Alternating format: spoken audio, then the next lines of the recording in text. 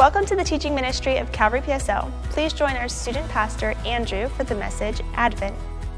Well, we are in an Advent series, and so normally we go verse by verse to the scriptures, but during this season, just for the next 2 weeks after today, we're gonna be going verse by verse through the Christmas narrative. There's one in Matthew chapter 1 and 2, I believe, and then there's one in Luke 1, which is today, Luke 2 next week, and then John chapter 1 on Christmas Eve. I hope that you were excited for Christmas Eve service. Everyone got a card on your seat, amen? Awesome. Make sure you give that to somebody, especially, family, friends, relatives, but also to strangers. I've had some friends of mine, we were meeting at a Starbucks, we were having a small group Bible study, and we were praying, and then just a stranger walked up to us and said, "Hi, are you a Christian?" And we're like, "Yes, we are. Would you like one of these cards?" And they started coming to our church, and they had no church body up until that point. And so you never know what God can do with a simple invite card, amen?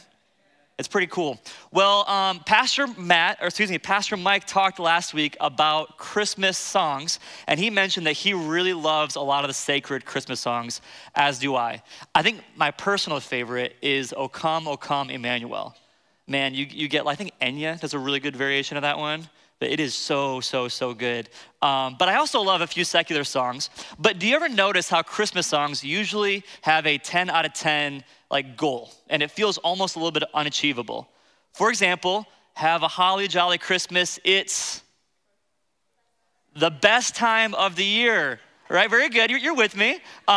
Best time of the year, but what if it's not the best time of the year? Or I'm dreaming of a white Christmas, but not in South Florida, right? Because has anyone ever seen a white Christmas in South Florida? Has that ever happened? One person maybe? Okay, no, you have to go somewhere up north for that. Or maybe, all I want for Christmas is 2 front teeth. Oh, that's not where I was going with that one. That works. Or all I want for Christmas is you, meaning if you aren't in a blissful relationship, then you might have missed out on Christmas altogether. Or maybe it's the most wonderful time of the year. Good job. Well, give yourself a hand. Good singing. No, but really, I feel like Christmas songs put everything at a 10 out of 10 standard. It's the most wonderful time of the year. And the problem is, a lot of times, it's not the most wonderful time of the year. With all the chaos of Christmas shopping and gifts and stress and debt and family and irregular schedules, it can actually feel very overwhelming. And keep in mind that it's 2020, so everything feels overwhelming as it is. And it can feel like there's a really high standard, and reality is a loss below that, and that leaves you a net unhappiness. And the answer, by the way, is to not listen to Christmas music at all, but rather to listen to country music. Because country music is all about the guy's wife running out, his dog dying, and his truck breaking down. And you listen to that, and you're like, you know what? My life really isn't that bad, is it?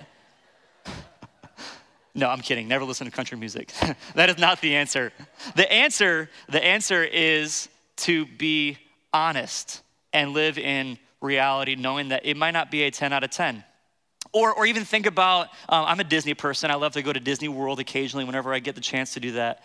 And I love going to Animal Kingdom, but you go in the backside and you can see the back part of the Avatar world, or maybe any other amusement park, and you see that it's just a building and it's just cardboard. And even though it might feel magical walking in amongst all the fun, exciting things, it's just cardboard and it's not real. And sometimes, if we're not careful, we can treat our faith in the exact same way that we treat a Disney World that we know isn't real, or a Christmas hype that we know we're not gonna live up to. And we start to actually have doubts. Keeping in mind that my generation, the millennial generation, is pretty bitter as well. Have you noticed that? And not for a bad reason. We were told for years and years and years that everybody did a great job on the team and you got a trophy. And you were told that everybody, if you could dream it, you could do it. If you can believe it, you can make it happen. And what's happened is we've all gotten to the age when we're living our careers, and it turns out that life is actually really hard, isn't it? And that it's not that simple, and that it's not gonna be the best version of yourself by the time you're 22. And there starts to become this thing where if you're not careful, you start to walk around with these bitter and apathetic and frustrated colored glasses on the world. And if you're not careful, you can start to see Christianity in the same light, where you say, yeah, I really hope that God comes through, but that hope is as weak as you're hoping to have a good time at Disney World, where it's just like, it's an idealism. But hope, according to the biblical definition, is a favorable expectation of the future, knowing that God will come through. And if we're not careful, we can become disenfranchised with our faith, and we can take a bitter attitude towards God.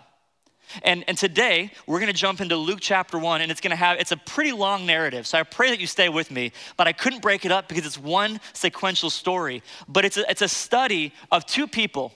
Each of them are given a promise from God. One of them responds in humble faith, and the other one doubts and questions and wants proof. And I think that if we're not careful, we can end up in the boat where we're not trusting in God with a passionate, humble faith. And church, I don't know about you, but I want to trust God with everything in my life. Like legitimately, I want to be able to say, your word says it, I believe it. This speaks to reality. It tells me who I am, it tells me who God is, and it tells me the way to experience life at its fullest. Jesus says that Satan has come to steal, kill, and destroy, but I've come to give you life abundantly. And you know how you can tell if you're having a deep and abiding faith? It's your obedience, and it's your trust, and it's your simple hope that God is going to come through, and he will. But let's look today at God's word to see these two characters, and we can try to identify with them and see what God's gonna tell us. You ready? All right, before we begin, let's pray. Lord, I ask that you would speak. We are expectant that you, Holy Spirit, would be here. Without you, we're lost. And so I pray that you would speak through your word, and that I would only say what you've given me to say, and that you'd give us ears to hear, and that today we'd walk away different than what we were before we came in. That you'd help us to become more like your son, and that you'd help us to have more of an abiding faith that transforms not only our lives, but the lives of those people around us. We ask this in the power in the name of Jesus, and all God's people said, amen. All right, chapter 1 of Luke, verse 5. By the way, Luke is a two-part book. We know this, right? We studied the book of Acts not that long ago. That's the second part of what Jesus is doing through his Holy Spirit and the apostles and the people. This is part 1, and it starts off with the birth of John the Baptist. In the days of Herod, the king of Judea, there was a priest named Zachariah of the division of Abijah, and he had a wife from the daughters of Aaron, and her name was Elizabeth. And they were both righteous before God, walking blamelessly in all the commandments and statutes of the Lord. So far, we hear that Zachariah and his wife Elizabeth, they have a pretty good resume, don't they? They both are of the priestly lineage of Aaron, and they're serving the Lord faithfully, and they're righteous, and they're doing it right. But there's a problem, and it's introduced in verse 7. They had no child because Elizabeth was barren, and both were advanced in years. Meaning this, not only does she have fertility issues, but she's also old enough that that's even out of the question anymore anyway. There seems to be no hope. And while infertility is a challenge in the 21st century, the first century, it was even worse. It meant that you weren't gonna have a child to take care of you when you got older. And it also meant that you were kind of ashamed to your community. People even questioned whether there was sin involved in a person's life if they didn't have a child. But the Bible tells us that they were both a righteous couple trying to follow the Lord. Verse 8, now while he was serving as a priest before God, when his division was on duty, according to the custom of the priesthood, he was chosen by lot to enter the temple of the Lord and burn incense. And the whole multitude of the people were praying outside at the hour of incense. Now we know from different study that scholars believe that there was 18,000 priests during the time of Jesus. That's a lot of priests, right? And so what they would do is they would take two-week shifts in the temple every single year outside of the festivals and the feasts that happened regularly throughout the year as well. And so this happened to be when Zechariah was actually on shift in the temple. And then they draw lots, and there's still a lot of priests there, and the lots, by God's sovereignty, fall on Zechariah. And he's gonna go into the temple and light incense. Now, again, this is kind of an odd thing for Protestants years later to figure out what's incense, what's going on here. Well, the incense was lit in the temple to symbolize the prayers of the people that are outside going up to the Lord. It also produced kind of a cloud to keep the priest out of the exact presence of God, and it was a pleasing aroma to God. And so he goes into God's presence and he's gonna light incense, and the whole crowd is waiting outside. Verse 11, and there appeared to him an angel of the Lord standing on the right side of the altar of incense. And Zechariah was troubled when he saw him, and fear fell upon him. By the way, do you think that angels are just cute little babies with halos fluttering around? Probably not. You probably need to rework your Christmas tree and get some accurate biblical angels on there. They're gonna look more like action figures, I'm guessing. But whatever it is, whatever they look like, they're terrifying, right? Whenever you have an angel, the first thing they say is, don't be afraid, right? And so this is a militant warrior messenger of God, and he's here to bring good news to his people. The angel said to him, do not be afraid, Zechariah, for your prayer has been heard. And what's the prayer? My guess is two things. My guess, he still is asking God for a child. Maybe, maybe not. But I definitely know he's been praying for the deliverance of Israel. Remember that Israel was a nation that during the time of King David was thriving, but years later they were attacked by the Assyrians in the north, the Babylonians in the south, and then after being passed over to the Medo-Persian Empire, were placed back in between Egypt and the Assyrians as a political move. After this, nation after nation came through Greece, and finally Rome took over the known world. And so the Romans were ruling, and the Romans were savages. And you can imagine that Zechariah is praying, where is the promised Messiah? Where is the king that's gonna rescue us from the tyrannical rule of our enemies? He promised to Abraham that he'd bless us, and he promised to David the throne wouldn't end. Where is this king? You can imagine the tension in their minds. So he's in the temple at the hour of prayer, and the angel says to him a great message that answers both of those prayers. Do not be afraid, for your prayer has been answered, and your wife Elizabeth will bear you a son, and you will call his name John. And now we're gonna learn about what John is going to be like and how he's going to act. And you will have joy and gladness, and many will rejoice at his birth. For he will be great before the Lord. And he must not drink wine or strong drink. And he will be filled with the Holy Spirit, even from his mother's womb. That's crazy, isn't it? If you figure that one out, you let me know how that works. But from his mother's womb, he's filled not with alcohol that controls him, but with the Holy Spirit. Do you see the contrast? He's not gonna be a person that's taken over by alcohol and let that run his world and his mind. No, he's gonna abstain from that, but instead, the Holy Spirit will indwell him and guide his actions, thoughts, and his life. How cool is that? I wanna be guided by the Holy Spirit like John the Baptist, man. But from his mother's womb, he already is being guided by the Spirit of God. And he will turn many of the children of Israel to the Lord their God. And he will go before him in spirit and power of Elijah to turn the hearts of the fathers to the children and the disobedient to the wisdom of the just, to make ready for the Lord a people prepared. This is a direct prophecy from Malachi chapter 4 and a whole lot of other places. Just in my brief study of this passage, if you were to look at every single passage that's being referenced and prophesied up into Luke chapter 1 and 2, we'd be here for 3 hours. I'm telling you, there's so many prophecies from the Old Testament that's going to be fulfilled in John the Baptist and in Jesus. It goes on and on and on and on and on. But here we find out that John the Baptizer is going to be the one who prepares the way for Jesus. He's gonna be great in the eyes of the Lord, and he's gonna be an influencer who brings about repentance and gets everybody ready. He's a forerunner. He's like that band that gets on stage before the band that you really wanna see, right? He's the warm-up guy who's like, everybody get ready, and then puts you in the mood for the main show, and Jesus Christ is the main show. And Zechariah said to the angel, how shall I know this? Now, this is important to get. How shall I know this? He's actually asking for a sign. He wants proof. Now, for those of you that know your Bible well, does God look kindly on people who ask for proofs every time that they're promised something?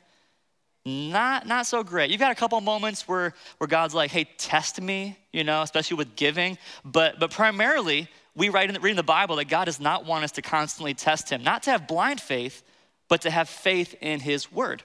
But he says, how shall I know this?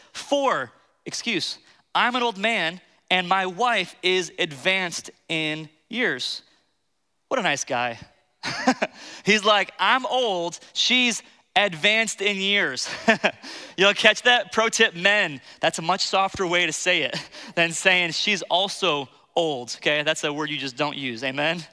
But he's like, she's advanced. And the angel answered him, I am Gabriel. I stand in the presence of God, and I was sent to speak to you and to bring you this good news. This is the warrior angel from Daniel 8 and 9 who talked to Daniel and has been in the very presence of Yahweh God. This being is terrifying and powerful and good. And here's what he says: behold, you want a proof? You will be silent and unable to speak until the day that these things take place, because you did not believe my words. He knows he's doubting, which will be fulfilled in their time. You want proof? You no longer can hear.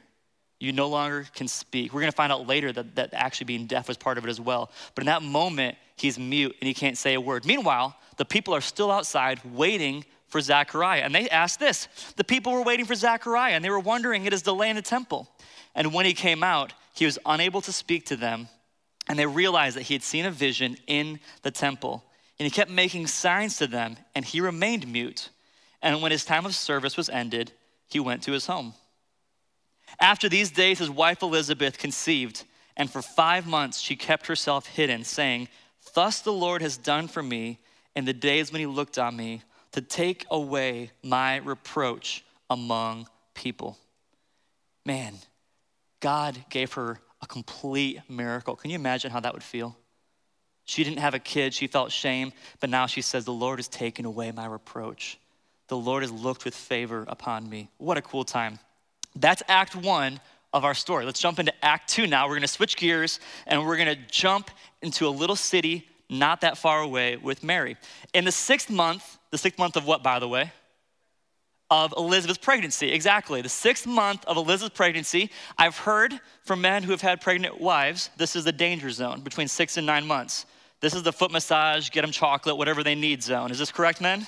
Okay, this is the, okay, honey, sounds good. But he's mute, so that's interesting. But in this moment, 6th month, the angel Gabriel was sent from God to a city of Galilee named Nazareth, to a virgin betrothed to a man whose name was Joseph, of the house of David, and the virgin's name was Mary. Now, one important thing that we have to talk about really quick. The Jews were so expectant for a blessed one and a promised Messiah. The blessed one we find out in Genesis chapter 12 and 15 was of the Abrahamic covenant, where God promised the people that they were gonna have a land. He promised that they were gonna have a blessing on all nations that bless them and a cursing on the nations that curse them. And also that the blessed seed of Abraham would bring a blessing to the entire world, not just Israel. And who is that blessed seed according to Paul and the Holy Spirit? It's Jesus. He's the blessed one that's gonna bring healing to the world. But then second of all, in 2 Samuel chapter 7, we read that there's a Davidic covenant, a promise given to David where he says, your lineage will never leave the throne. And so you're gonna see these buzzwords of David and Abraham over and over and over again, because the people were waiting for a rescuing hero. They were waiting for the Messiah to rise and bring them to safety. And they had probably no idea exactly what this was gonna look like, but we find out that it's really, really, really good news. And he says this, of the house of David, and the virgin's name was Mary. And he came to her and said, greetings, O favored one, the Lord is with you. But she was greatly troubled at the saying and tried to discern what sort of greeting this might be. And the angel said to her, do not be afraid, Mary, for you have found favor with God. Don't you want that, church? Wouldn't that be great to be said about you, that you have found favor with God? And I wanna live a life like that, where God he finds favor in my life, that I live and honor him. I want that life. And behold, you will conceive in your womb and you will bear a son, and you will call his name Jesus. He will be great and will be called the Son of the Most High, and the Lord God will give to him the throne of his father David, and he will reign over the house of Jacob forever, and of his kingdom there will be no end. I wanna do a compare and contrast now. You've got John the Baptist, and it says that he is great before the Lord. Jesus is called great, period, full stop. And even though John the Baptist, you can do great things for and with and before the Lord, Jesus is the great one, amen? And then John the Baptist is told, you're gonna prepare a way for the Lord, and Jesus is told he's the Holy One of God. He's the Son of God. And John the Baptist might bring repentance for the forgiveness of sins, but Jesus is gonna be the one to forgive sins. Well, both of these babies that are promised are going to be world-changing leaders. Both of them die deaths. One is beheaded, the other one's crucified. Jesus is clearly the prominent one in these prophecies. And there's a lot of excitement in these verses. And Mary said to the angel, "How will this be, since I'm a virgin?" Now, is she asking for a proof as well? I don't think so. She wants to know, how is this going to happen, not how will I know it? She says, okay, how is this gonna work? What's the means of this miracle? Because I'm a virgin. I haven't known any man. And the angel answered her, "The Holy Spirit will come upon you, and the power of the Most High will overshadow you. Therefore, the child to be born will be called Holy, the Son of God." That word overshadow was the same word that was used to describe the overshadowing of the cloud as God guided his people through the desert, and it overshadowed the tabernacle. It was the same word that's used when Jesus on the Mount of Transfiguration with Elijah and Moses is covered with a cloud. And the very presence of God is here with Mary, and he says, the power of the Most High will overshadow you.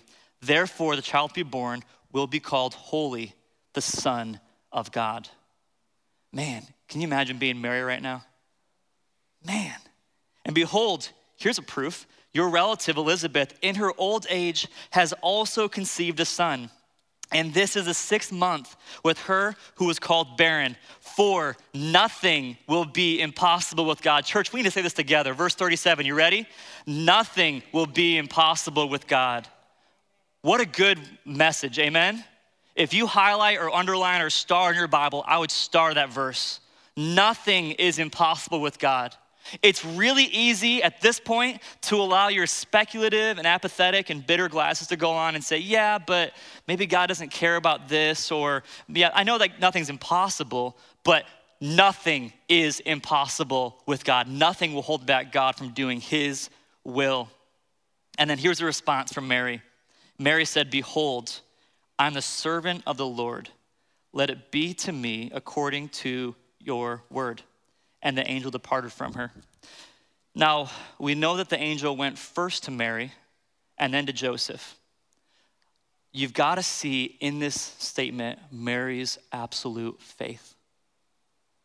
Is this going to be a possible big risk for her to believe the Lord and let it be as he said? Is this going to come at the possibility of ruining her best relationship with her fiancé Joseph, her betrothed? Could this be a scandal that she'll live with for the rest of her life? It is oftentimes the risky choice to follow God, but it is the best choice, because the safest place in the universe is to live in the center of God's will for your life. But church, it can be a risk to follow God, to really follow him. I think too many times American Christianity says you can follow God pretty well until it becomes awkward or offensive, and then just kind of close your mouth and just kind of look the other way. What happens if your boss asks you to cheat or to lie at work? Will there be a personal risk? Absolutely. What if you have to stand up for what is true? John the Baptist stood up and called out the leadership at the time and said, "This is sin, and I don't care how you feel about it. This is sin, and I love you enough to tell you," and he lost his head for it. Church, we need to have people that have a faith like Mary, even if it comes down to huge personal risk, amen? This is where God's called us to live.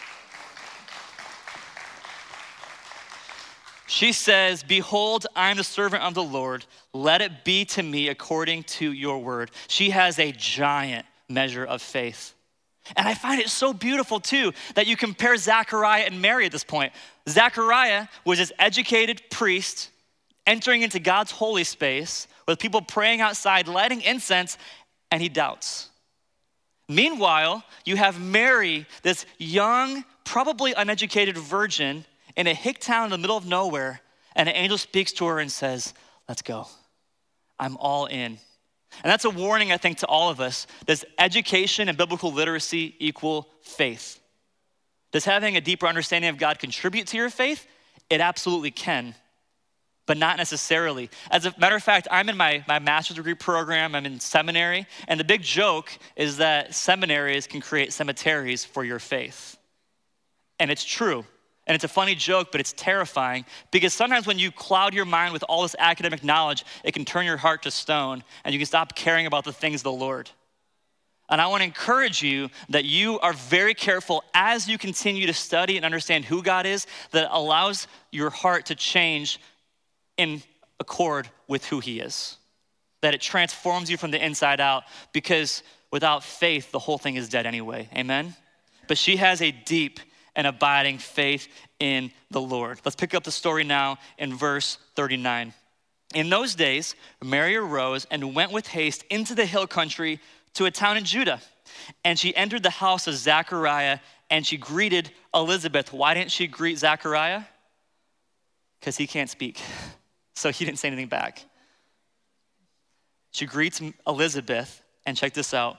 When Elizabeth heard the greeting of Mary, the baby leaped in her womb. I know that you've probably heard this story a million times. Read it with fresh eyes for me. And Elizabeth was filled with the Holy Spirit, and she exclaimed with a loud cry, "Blessed are you among women, and blessed is the fruit of your womb. And why is this granted to me, that the mother of my Lord should come to me? For behold, when the sound of your greeting came to my ears, the baby in my womb leaped for joy." Leaped for joy. She comes in and she's like, "Elizabeth, where are you at?" And immediately she shrieks and she cries out this amazing prophecy, because in her womb, only a few months away from delivering, this unborn baby worships the incarnate Christ. Leaping for joy. Isn't it crazy? Isn't it mysterious that the first recorded worship of the incarnate Christ is an unborn child? Life is valuable, folks. Starting from conception on, God cares about all life. And in this moment, there's worship. And blessed is she who believed, verse 45. Zechariah doubted, the angel tells us, while Elizabeth tells us that Mary believed that there would be a fulfillment of what was spoken to her from the Lord. And what's the first thing that happens when people experience miraculous moments and praise? It should result in worship, amen? That should be the automatic go-to result, is I'm gonna worship God. And here's what Mary says in her song. It's called the Magnificat, which is Latin for the first word in the sentence: "My soul magnifies the Lord, and my spirit rejoices in God, my Savior." There was a mention last week about a myth about Mary, that she was a perpetual virgin. We know that's not true because Jesus had siblings, half-brothers and sisters, right? Well, there's also a belief out there that Mary was sinless. People believe this around the world. And historically, the biggest problem with that, first of all, is the Bible teaches that all sin and fall short of the glory of God outside of Jesus Christ alone. And second of all, in this passage, it says, "My spirit rejoices in God, my Savior." Why would a sinless person need a Savior? She sinned. Mary was not perfect, but she was really, really, really faithful and deserves a lot of commendation. But was she sinless? Absolutely not. But she says this: "For he has looked on the humble estate of his servant. For behold, from now on, all generations will call me blessed or happy.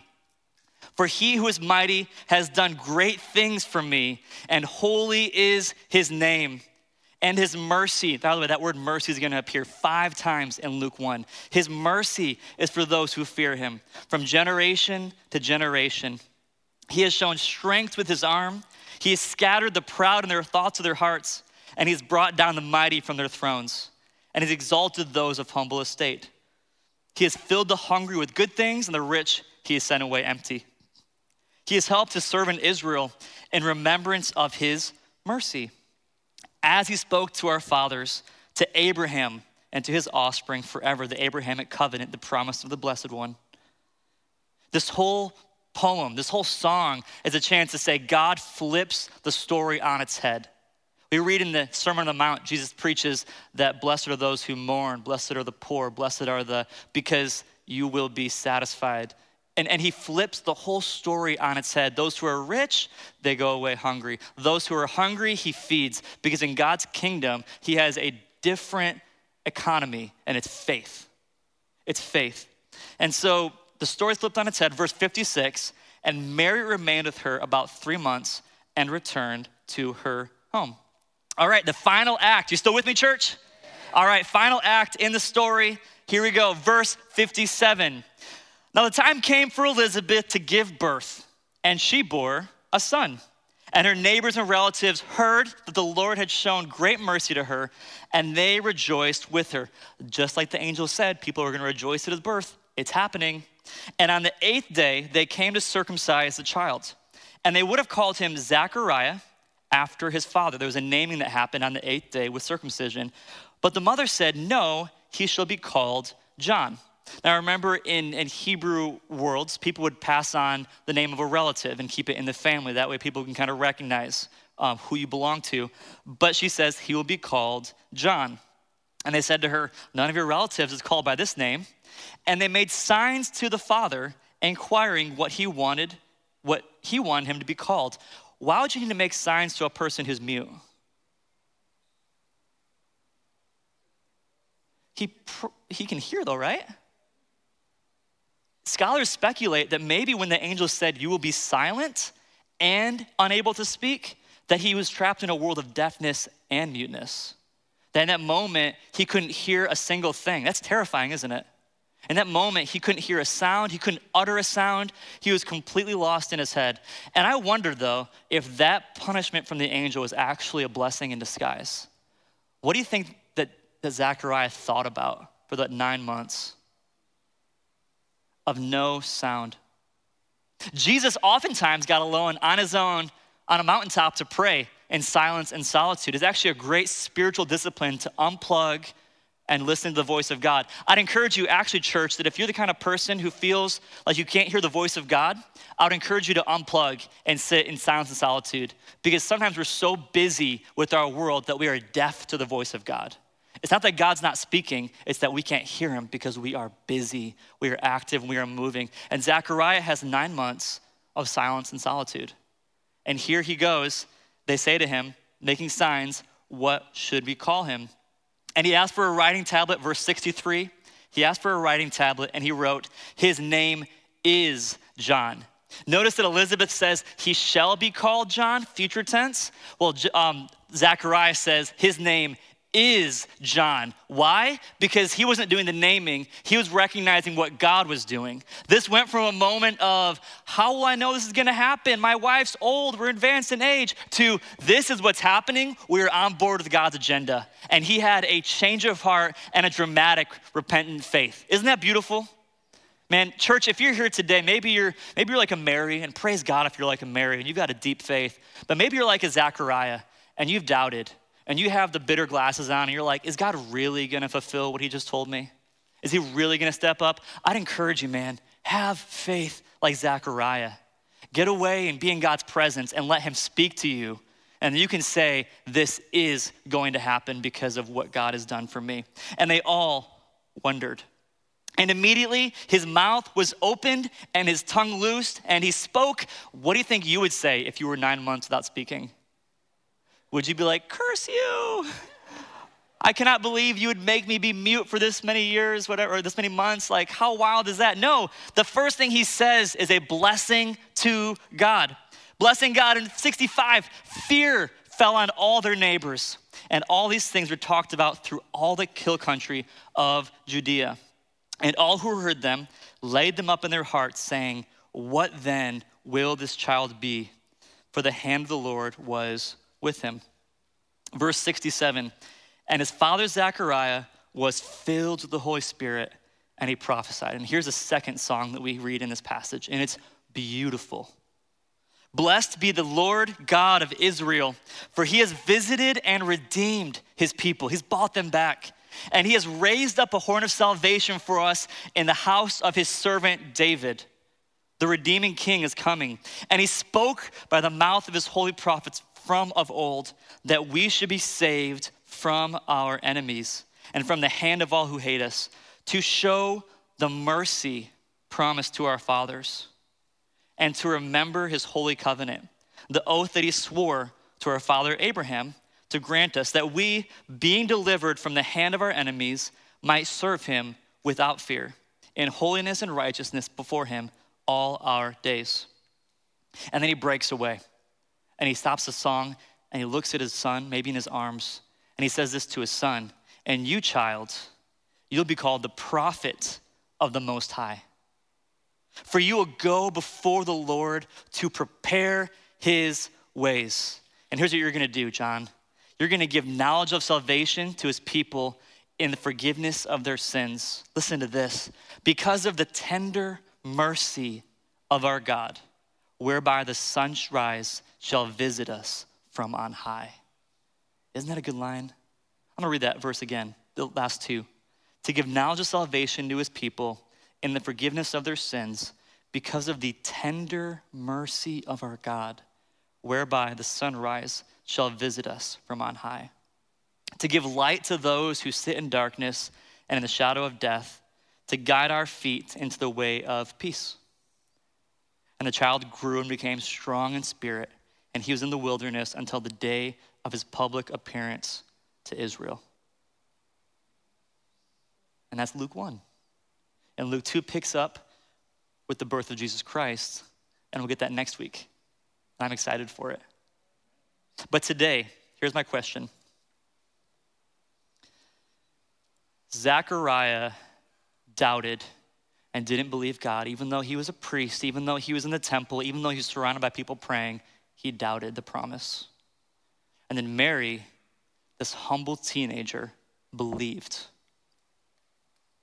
And I think that American Christianity gets really comfortable doubting and being skeptical. As a matter of fact, we praise it as a great attribute to be skeptical, right?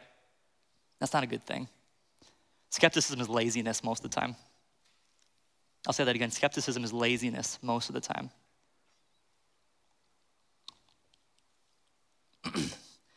Instead, will you have faith like a child and believe the promises that he's given you? Now, has he given everyone the promise that they're gonna have a child like Elizabeth? Of course not. But he has promised us great things.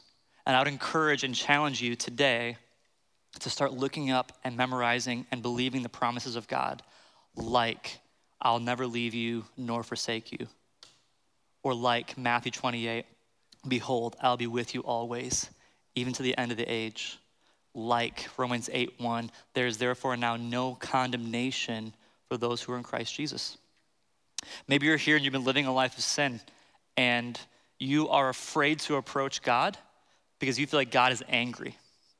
Because you imagine that God is shaking his fist at you and ashamed of you. The truth is quite the opposite in the scriptures. Well, God might be disciplining you. The verse says that the tender mercy of our God is like a sunrise. The tender mercy. God is merciful to you. So why do you have this view that you have to prove to God all the time? Why don't you accept his love, receive his mercy, and then live in obedience out of the mercy and not trying to earn it? Amen, church? It's a totally different attitude. God is merciful and kind and compassionate to his people. And maybe you're here and you're like, honestly, I'm like Zechariah and I'm doubting. Come back, repent. And maybe you're here and you're like, to be honest, life has been a mess. The Christmas season has been wild. 2020 has been wild. I feel exhausted. I feel burnt out. Well, Jesus says that his teaching and his yoke are easy. His burden is light. Maybe you need to be like Zechariah and spend time alone with God privately this Christmas season. Get away from the relatives and the gift wrapping and the TV shows and the Christmas movies and just be in his presence, knowing that he is faithful and good. Take off those glasses and say, I believe that you are faithful and good and merciful to me. If you are here today and you have never experienced the mercy of God, I would literally love nothing more than to talk to you about who Jesus is. And so after the service, please come down to the front. If you're here and you're like, to be real, I've been struggling. I know people have been depressed and anxious and burnt out on this year. We would love to talk with you and pray over you and minister to you. And so right after I'm done talking right now, we're gonna have pastors and elders and their wives and people down front that wanna pray for you. But I wanna challenge you, church, to live a life of faith. Live a life of obedient faith with humility before God, because that absolutely changes everything. When I was a kid, my dad and I loved to go hunting together. Anybody else in here hunting people? That's the rednecks, good. I'm one of you. It's good. I was a kid and we used to drive out into the fields before the light came up, and it was this rickety old pickup truck. We drove out to the fields and we'd walk around trying to find our blind, which was on the edge of this big open fields. My dad had one flashlight, and I was super tiny. I don't remember how old I was, but I was little, and I had like snow pants on because I was freezing cold, and I'm like, shh, shh, shh, making a lot of noise. And my dad and I are trying to find the blind, and we're walking along, and he cannot find it. And so after a while, he's like, Andrew, here. He brought me to the center of the field and said, sit here. I'm gonna go find the blind. Like, I love you. Basically, I'm holding him up from finding it quickly. So he sets me down and then walks away. And I watch the light get smaller and smaller and smaller and smaller. And I am terrified. Who leaves a kid in a field? You know what I'm saying? Like, I love you, Dad, but whoa. And so he takes off, and I laid on my back and looked up, and I see these brilliant stars. And I was scared. I'm like, what's gonna happen? Well, after a few minutes of waiting expectantly, I look, and this little tiny beam of flashlight just becomes visible from the woods. And my dad starts walking back, and this light gets bigger and bigger and bigger. And with every step, I felt more secure, I felt more sure of where my footing was, and I felt more clear with his presence being there.